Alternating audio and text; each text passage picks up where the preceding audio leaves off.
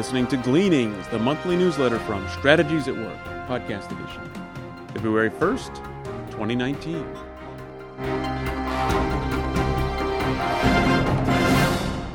Strategies at Work now offers previews to the trainings offered. To watch short excerpts from these trainings, please visit strategieswork.com. Upcoming events: the Strategic Life Alignment Seminar. Struggling to find meaning, purpose, and satisfaction in life? The Strategic Life Alignment Seminar will equip you with tools for discerning your divinely ordained life purpose. The seminar began in February 2019. For more information or to purchase a recording of this training, please visit strategieswork.com. The Strategic Life Alignment Alumni Event. The 2019 Alumni Event will be held in the summer of 2019. The topic will be Blocks to Running Your Race. Recordings of all 7 alumni events are available at strategieswork.com. The seminar Executional Excellence. Learn a biblical approach to delivering excellent results personally and organizationally. Attend this training on Friday, April 26, 2019. For information, please visit strategieswork.com. These are challenging economic times. There is much fear in the world. Now more than ever, people need to understand the power of building their lives on Christ. Only faith in Christ can provide sustained victory over fear. If you need help learning how to walk with Christ, Strategies at Work has consultants in various parts of the world. Please see the website strategieswork.com for contact information. And now, Dr. Chester brings us the message titled, Building with the Right People. Biblically, the human race is one race with various ethnic groups. Every person is born into a lineage that goes back to Noah and ultimately to Adam. Therefore, each person is born into a multi-generational context of life. A context includes basic beliefs about God and His creation that shape a person's view of reality. At the root is a worldview defined by theology and is then expressed in philosophy, values, principles, practices, and results. Organizational leaders hire people to accomplish results. But how well do leaders understand the spiritual root of tangible results and the importance of a person's context? The context of a person's life has been shaped not only by the person's family of origin, but also by historical events. The confluence of family heritage and history imparts a worldview that is the seminal driver of the context and therefore results of a person's life. Francis Schaeffer, theologian, philosopher, and evangelist, made this point. He said, all men are philosophers, for all men have a worldview. A worldview is a way of seeing and understanding reality, drawing conclusions, and making choices that produce results. Every worldview begins with a view of God. All other aspects of a worldview are corollaries of theology. Theology begins with a statement of faith, such as the biblical phrase, in the beginning, God. Whatever statement about God that one assumes drives one's results. In an organization, people are hired to accomplish individual results that synergistically produce the desired organizational results. To achieve that right organizational results requires the right individual results. Given that the result of any individual is the product of the person's worldview, then it is wise for organizational leaders to be excellent worldview analysts. To be skilled at worldview analyst, a person must understand the history of worldview development. Knowing key historical events and the implications of these events will enable a leader to recognize a person's worldview. Some worldviews yield productive results and others don't. For those who embrace a Christian worldview, history began with creation. Before humans procreated, they rebelled against God. This is called the fall. The fall negatively impacted both the material and spiritual universe. Because of the fall, a meta-narrative began that will lead to final accountability, judgment for mankind's rebellion, and a new creation free from sin. From the beginning, mankind was responsible to be God's ruling agents on earth. But mankind has impaired, and has been and still is impaired by sin, unable to remedy this situation. Therefore, mankind needs a Savior. Mankind is totally depraved. a theological term that means by nature mankind cannot be good enough to meet God's righteous standards. Only through Christ can mankind be delivered from sin and fulfill his or her purpose. This will be fully accomplished at the second advent of Christ, and then we will have a new creation. The meta-narrative is a story of history between the two creations, the backdrop of life today. In building organizations well, one must understand this context. Because of the fall of man, there are two seminal trends that tend to largely guide history: total depravity and humanism. As noted, total depravity is the inability of mankind to remedy his fallen condition, and humanism is the innate proclivity of mankind to seek to presume the role of God. Historically, both trends have significantly shaped the context of life for all people. Consider, for example, the impact of these realities on epistemology. Epistemology is the study of knowledge, how the universe works, and wisdom, how to live well in the universe.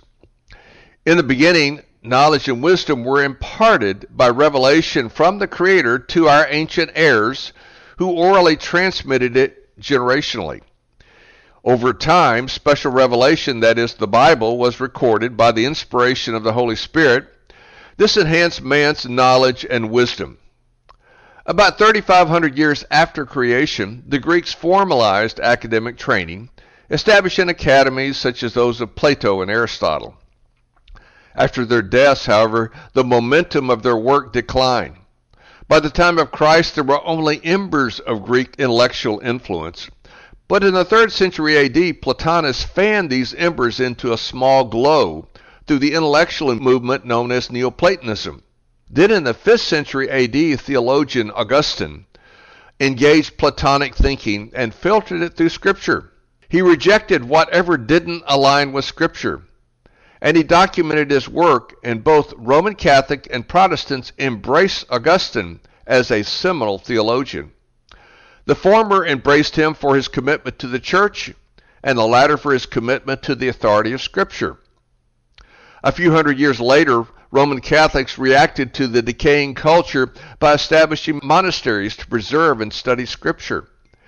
The monks were a remnant who sought holiness through Scripture and communal living. In the 14th century, the Renaissance began with a return to the ancient Greeks, particularly Aristotle. Thomas Aquinas was part of the avant-garde of this movement. Following Augustine's model, Aquinas filtered Aristotle's philosophy through Scripture. While Aristotle's spiritual father Plato emphasized the transcendent over the material, Aristotle shifted the emphasis to the material, which exalted the physical world over the spiritual, and in time emboldened mankind to assume the role of God. Unwittingly, Aquinas empowered humanism. Thomas's work gave more impetus to the scholarship developing at the time. This contribution to the burgeoning formation of universities as venues of scholarship. Initially, the focus was on theology as the foundation for all epistemology. This meant that knowledge was deductively reasoned from Scripture. In the 17th century, Francis Bacon challenged deductive reasoning from Scripture and instead advocated inductive reasoning from creation. This eventually led to the presupposition that knowledge is neutral, which is the seminal idea behind secular education and the scientific revolution. That knowledge is neutral means that knowledge exists independent of God, the transcendent creator. This idea is a fundamental presupposition, an assumption of humanism. John Locke in the 18th century promoted the blank slate theory of anthropology. This view assumed that humans were born with no innate bias to good or evil. Clearly, this view denies the biblical doctrine of total depravity. But by the 19th century, humanism and the blank slate theory combined to secularize formal education. From primary to advanced education, including theological training, the Bible was progressively marginalized. By the early part of the 20th century, most educational institutions embraced a secular worldview. This is the context in which people are educated today, and has opened the door for the secularization of all aspects of society, such as public policy, economics, business, and ethics. Now, in the 21st century, the God who created the material and spiritual universe is regarded as either dead or irrelevant. The scripture that reveals the Creator to us is disdained. Therefore, doctrines such as total depravity, as revealed in Scripture, are rejected. Mankind now assumes the role of God. Humanism is being worked into every fabric of society. Mankind has largely viewed the rejection of Christian norms as progress. But if the Christian worldview is correct, it is not progress. It is ethical and societal regression. This means that the 21st century is simply an extension of the trends of history, as the cultures of the world progressively and regressively abandon Christian worldviews and Christian norms. The root is non-biblical presuppositions that in the end will lead to divine judgment.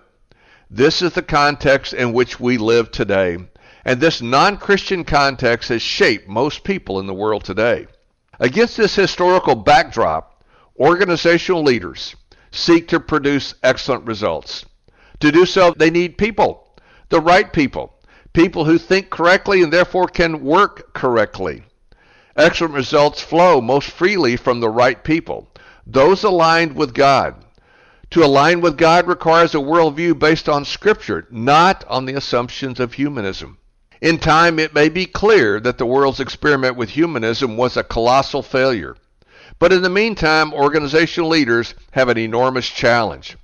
How do they find the right people who have an excellent enough Christian worldview to build effective, efficient, and excellent organizations?